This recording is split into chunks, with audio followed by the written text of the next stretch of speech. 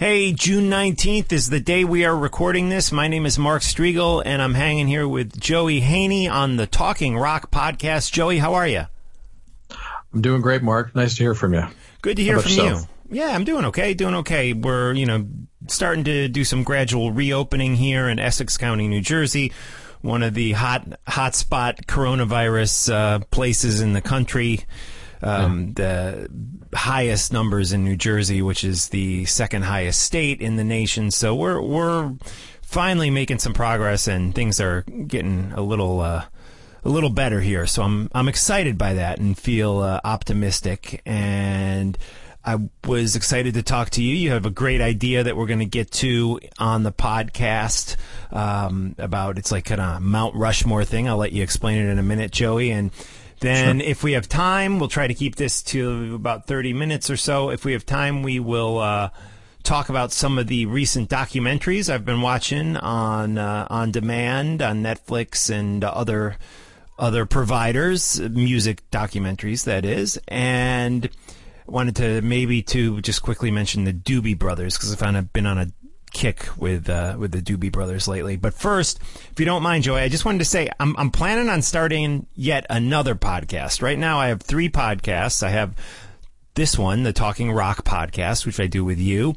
And then I have Talking Metal, which I've been doing since 2005. And then I have a pay only podcast called the Mark Strigl podcast, which is available just to the people who support me on Patreon. So only about 35 people get to hear that.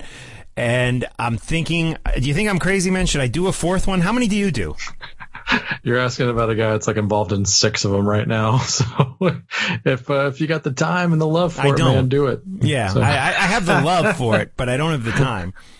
At least not realistically. So do you have an exclusive here, or are you going to go into detail about what the show is? Yeah, I haven't really told anybody this, but I've just decided, and the name, like, I was going to call it like Strigelscape or Strigl Weekly. I want to get my name in there, because the thing that bothers me now about Blabbermouth is they're always just like, being the egomaniac that I am, whenever Blabbermouth picks up a story or interview that I do, which thankfully is frequently, they're always like, the Talking Metal podcast recently spoke to blah, blah, blah. And it's 90% of the time, it's me that does the speaking with these people, the interviewing. So I feel like it could have been more beneficial, like, Mitch LaFon does, or somebody else, where Eddie Trunk, where it's like, their name is in it. So anyways, for the time being, all 3 of those podcasts I just mentioned are going to continue, and I'm 90% ready to pull the trigger on a 4th one called Talking with Mark Strigl, which to me, I like Strigelscape or Strigl Weekly better, but I want to keep that talking brand going. So I think Talking with Mark Strigl will be the name of this show, and it's exactly that. And the thing is, it's going to, on here, it's just basically me and you talking. This will open it up to interviews that aren't quote unquote hard rock or heavy metal. I can talk to anyone. And when I say anyone, I mean, yeah, I could talk to somebody who, plays country music or the blues or straight ahead rock, but I could also talk to an actor or a doctor or a politician or anybody. So we'll see. I'm thinking about it, and I'm talking with a hosting company that could potentially be involved, and the goal will be to kind of start off slow, get our feet going, get our feet wet in the pool, and then really try to go after some interesting guests. So that's the exclusive. I haven't announced this to anyone yet. This will be the first announcement on it. And by the time you get this episode edited and up, Joey, hopefully there'll be a Talking with Mark Strigl podcast following shortly after that. Well, I'll send it over to Blabbermouth as soon as I'm done with it. So, yeah, they won't touch it. But yeah. No, I know. Yeah.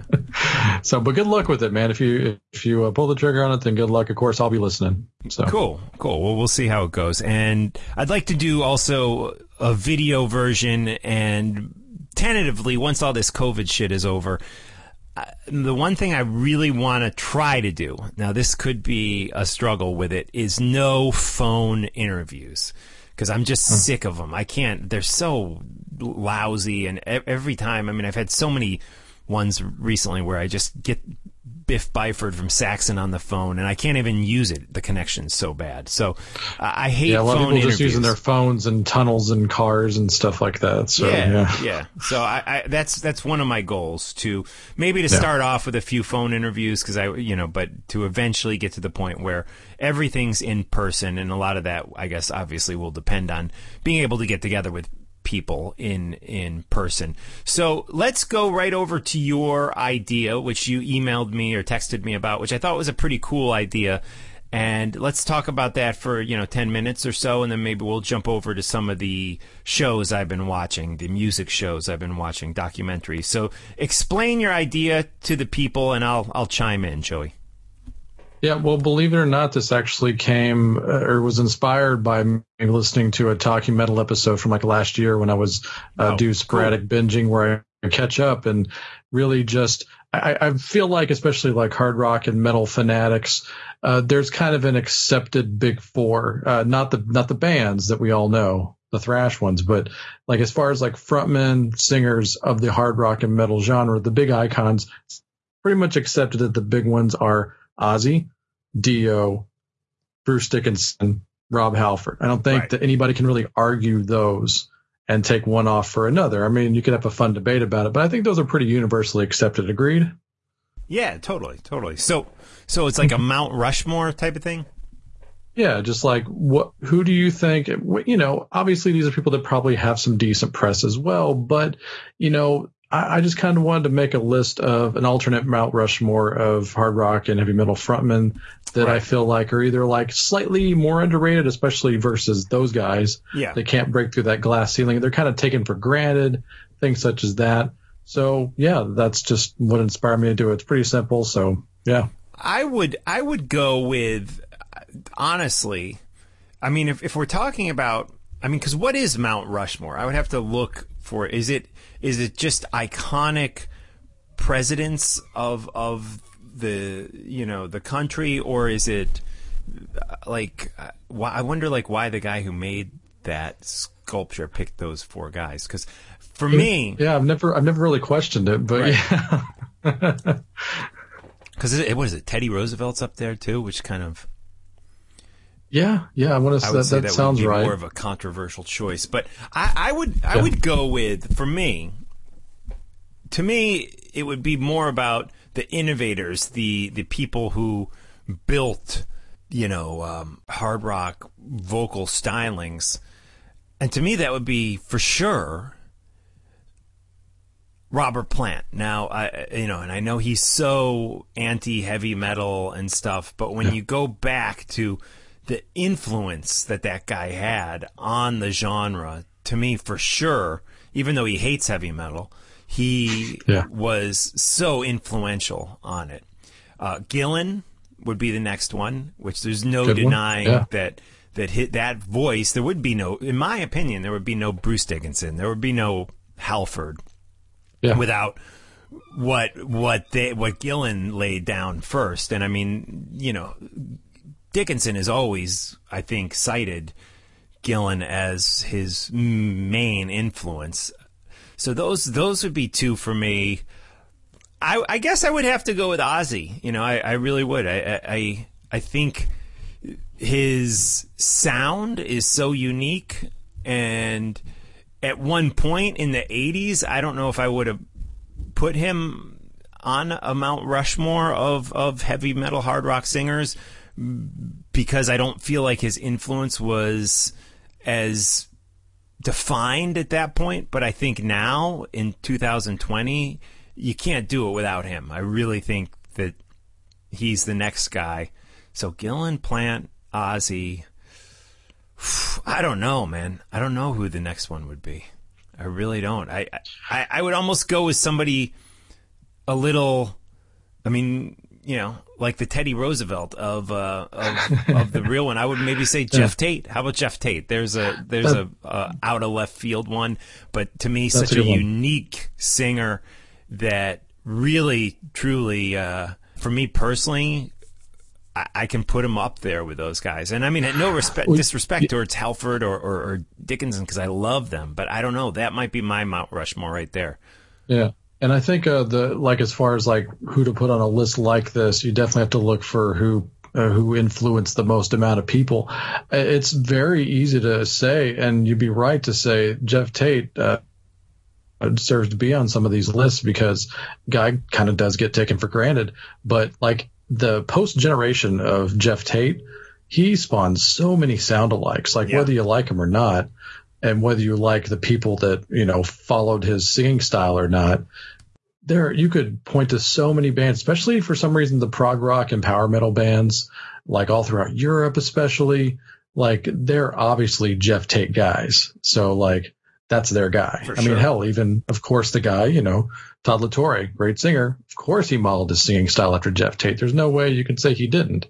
So yeah, right. I mean, I would say that would be a controversial pick, but I in some ways, he has, in my opinion, his voice is more unique than Dickinson or Halford, and that doesn't mean he's a better singer. I even like him better, but maybe I do. I don't know. I really think he had something special, and I mean, Dio is an obvious choice too, but I don't know.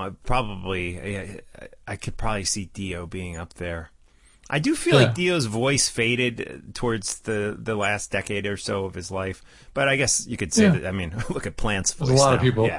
Yeah, a lot of people. You can say that about a lot of people, and I wouldn't even begrudge anybody that would put someone like a Vince Neil or a Stephen Pearcy on this list because okay, their voice, but think about it. Their voices are irreplaceable. Their bands have tried to replace them and failed many times, and they just have that sound.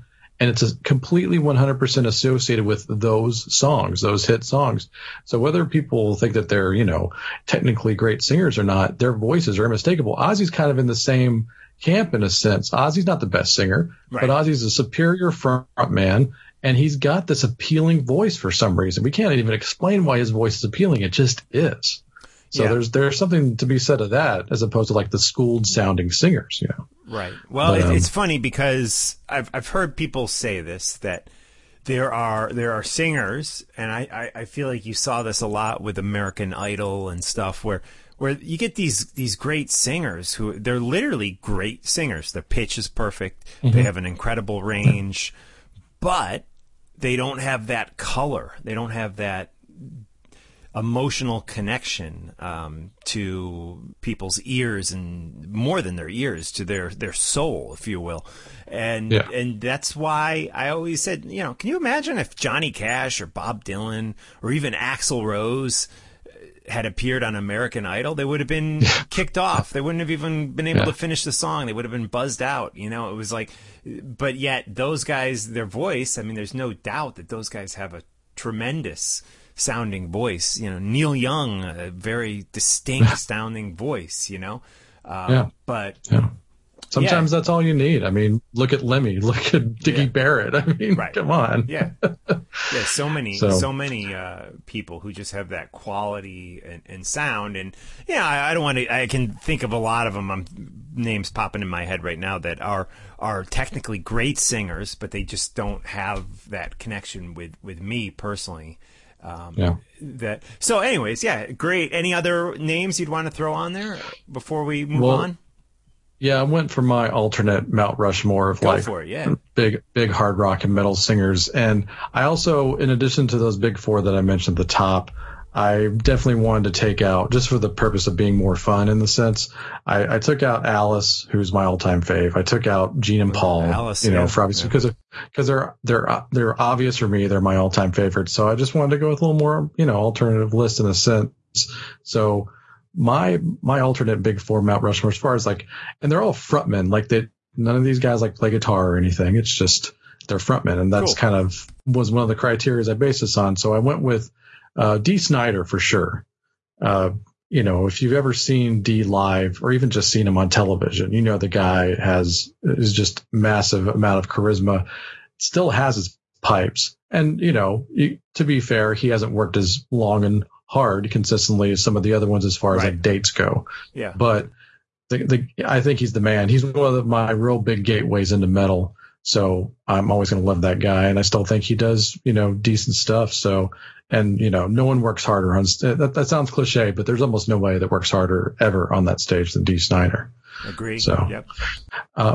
And then another guy that I think people really take for granted, and this guy I would almost put up in the iconic status. And this guy's been in the business for forever, longer than almost, I think, any of the singers that we've already mentioned. And people don't even realize that he's been doing it that long. And it's one of those things where it's going to be at a point where, these guys aren't going to be with us anymore. And then, of course, everybody's going to be a fan when they die. And it's unfortunate because I feel like right now just totally taken for granted, and this band as well. But Klaus Meine is just one of the greatest of all time. Those pipes are amazing. He's got all the charisma. He's a great frontman. And Klaus Meine is just amazing. And I think he should be him and Dee, they should both be in that conversation of those big four guys for sure. Absolutely. Yeah. So one of the other ones I had, actually, it's weird. I have two East Coast guys and two guys from across the pond. The other East Coast guy that I had was Joey Belladonna. Kind of like, they always compare him. He's like the Steve Perry of thrash in a sense. He was the second singer for the band, but he became the important singer for his band. That's cool. And he's got that more classic rock bass thing, but they were able to take his vocals and fuse it into this new thrash thing. And it shouldn't have worked, but I feel like it really did work. And I would say arguably he's singing his best than he ever has. And I loved the Spreading the Disease album. I think I actually like that album better than Among the Living. But I think the last two records that they've done with Joey, once he came back, Worship Music and For All Kings, some of his strongest stuff. And so I think he definitely deserves to be in that kind of a conversation as well. And my last one, a little bit of a friend of yours. And this is the guy that actually kind of inspired me to make this list, Udo Dirkschneider. That guy is really underrated and massively taken for granted in the overall scheme of heavy metal, and that guy's great. So that's my alternate big four right there. I love Udo and like Tate, I'm not like Tate, but I mean like Tate in that he has such a unique color to his voice. There's no one who sounds like Udo. I mean, I remember when I first heard him, I was like, well, he's got those pipes that go deep, almost like a Bon Scott, but yet he's not Bon Scott. He's like, he really has his own unique sound going. And that's one of the reasons I've truly struggled with Accept post Udo. It's been hard for me. I recognize they had some good songs, some good production, but I don't know, a couple hooky things that I've dug. But in general, I've had a real hard time getting into Accept without Udo. Respect what they're doing, and it's cool and everything, but that's just me. But great stuff, Joey. Yeah, well, I'm glad you liked it. Yeah, just one of those. I feel like all those voices are irreplaceable in a sense. Even though, talking about like Joey Belladonna, for instance, I love the John Bush records with Anthrax. And they suited the time for sure. And I still love listening to Armored Saint, John, both eras. I love them both. So just wanted to clarify that as well. But I think all those other voices are massively irreplaceable. Absolutely. Cool. And I guess move on then to maybe some shows that I've watched. Yeah. So I don't know about you, but I've been watching a lot of music documentaries, and I do have to wrap it here in about 5 minutes or so, like 7 minutes. So let me blow through these.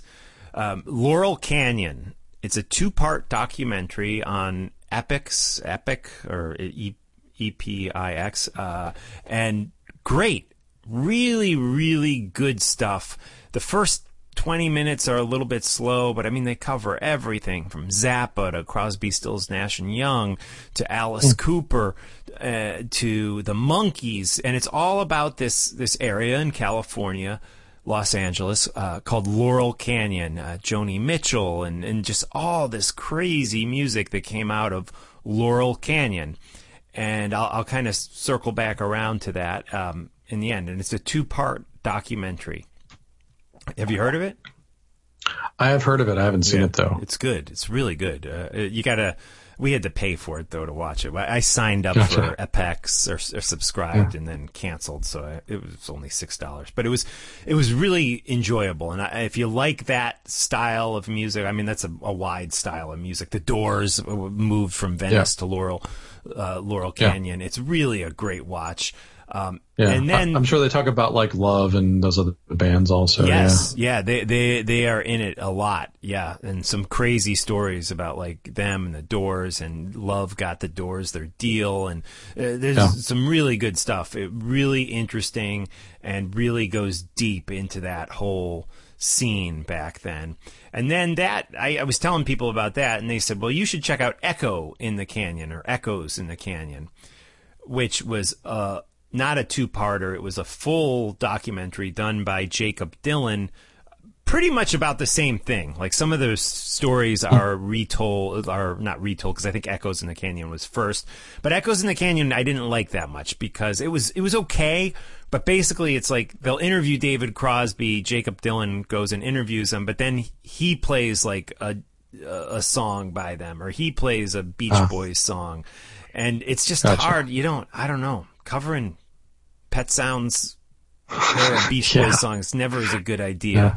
The Mamas and the Papas. It kind of sounds like it's like a Sonic Highways kind of thing that they're doing on that. Yeah, like that's the exactly. And I bet you that's where they got the idea. But it's all about, the Mamas and the Papas, the Beach Boys, that Laurel Canyon scene of California. And I didn't really care for that as much. Fiona Apple jams with him, and they do covers and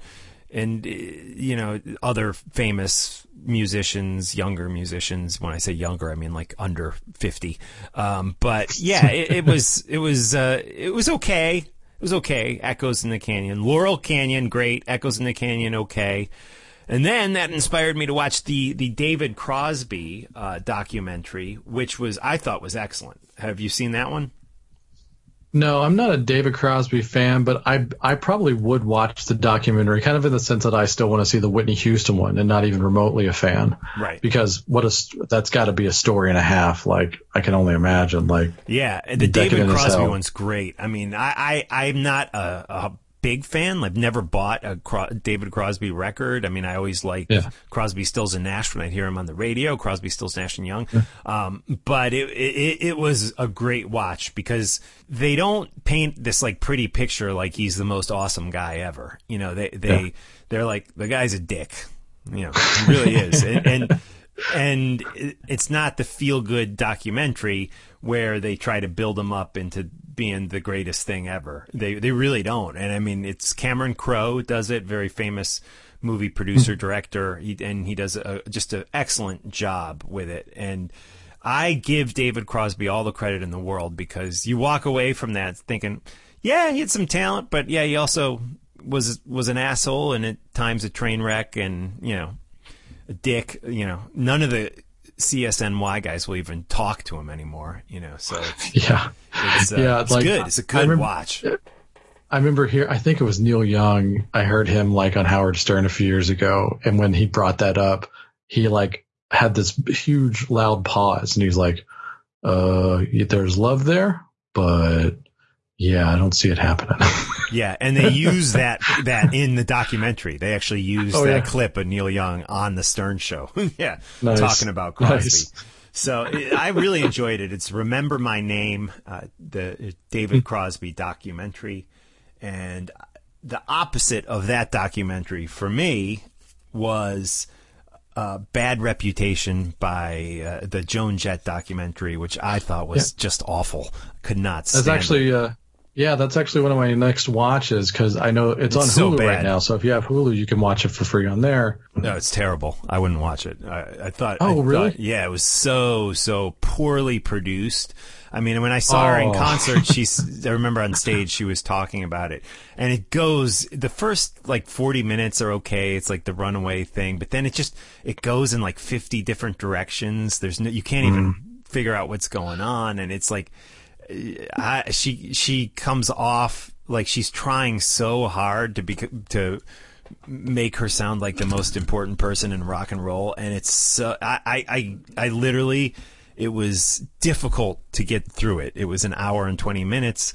Could not stand it. But so Wow. that those are my reviews, and I like Joan Jett. I mean, I went and saw her in concert. I'd never bought a Joan Jett record, but I love all those songs, most of them which she didn't write. But the Runaways part of it was mildly interesting, and then it gets so convoluted and like you can tell she was too involved in it. It wasn't like Gotcha.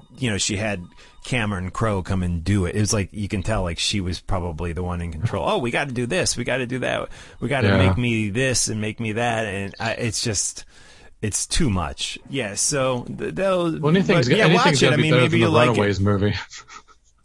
I thought the Runaways, the drama of the Runaways movie was a much better watch, but really? That's not saying much. Wow.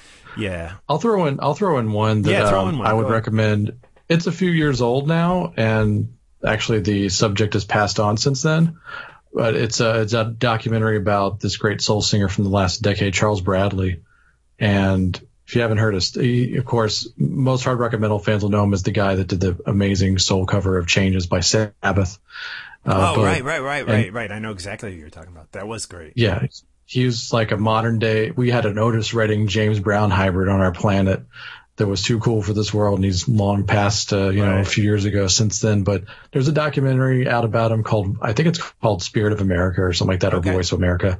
Man, I kind of forget. Right. Well, we can look it up. Spirit of America. I think that's a Beach Boys one. But yeah, anyway, look for a documentary on Charles Bradley. The thing that I took away from it the most, and it's so different when you watch, like, let's say even like Beyond the Musics back in the day, the ones that VH1 used to put out, and some of these documentaries, more often than not, they at least paint a picture of, man, it would kind of be cool to be in that position, like, or be that guy or be that rock star, even, maybe not make the same bad choices, but to, get that opportunity, be in the spotlight, whatever. And this is a guy I've looked up to as a talent since I first heard him like 7-8 years ago. You watch a documentary on him and see how he lives his normal everyday life, and it's so sad. Like, he just poor, and just, like, even though I own his records, I was living a better life than him. And how many times can you say that about like someone's record that you own? Like nowadays, maybe more often than not, but it was just it was a real wake up call to like see that. And, the relationship between him and his mother, which didn't start off great, but he made it great because he's a good person. And, it's just like, man, and so much tragedy in his life and so much sadness, so much poverty, honestly, that it's like, wow, like someone I look up to is not somebody that I'd want to be. And how many times can you say that, So it's sad, but it's a recommended watch, and hopefully it'll get you into his like three records and a comp.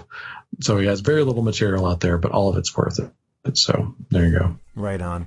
And I guess to take us out here, if you're all right with this, Joey, I'd just like to mention a guy that you know and I know, Greg Renoff, has just an excellent book out, which I'm almost done with, this new book on Ted Templeman. Have you read it? No, but I'm going to order it, and I really am, because I have Greg's other book, and Van Halen Rising, and I love it. And I definitely would like to read a book about Ted. He talked about it for years when I first met him, so I'm really excited to read it. I'm just trying to play catch up, honestly. Right. Well, but it is an excellent read, and I want to get the exact title: A Platinum Producer's Life in Music. And don't expect this book, Joey, to be like Van Halen centered, because there's some great Van Halen stuff in there, but and that's why I probably picked it up. But you get stories on Frank Sinatra, you get stories on Tina Turner, on his band, which was the Harper's Bazaar, which was nominated for a Grammy and had a big #1 hit single in the 60s. It is just unbelievable. And the Doobie Brothers stuff in this book, I've always been a casual Doobies fan. I'm like diving deep into every single record of theirs and just loving it, and the how that band changed, when Michael McDonald joined and Tom Johnson left the band. It's just so much drama with the Doobies, and all the way up to that minute by minute record where they win the Grammy, and just amazing, absolutely incredible story, the Doobie Brothers. I had no idea. I always knew, Taking It to the Streets definitely is a very different sound than, the early Doobie stuff, but I never realized what an evolution and what a ride that band had. And honestly, I have so much respect now for the Michael McDonald era of that band. I've been on such a kick. I mean, one of the most unique singing voices and distinctive singing voices that rock has ever had. And so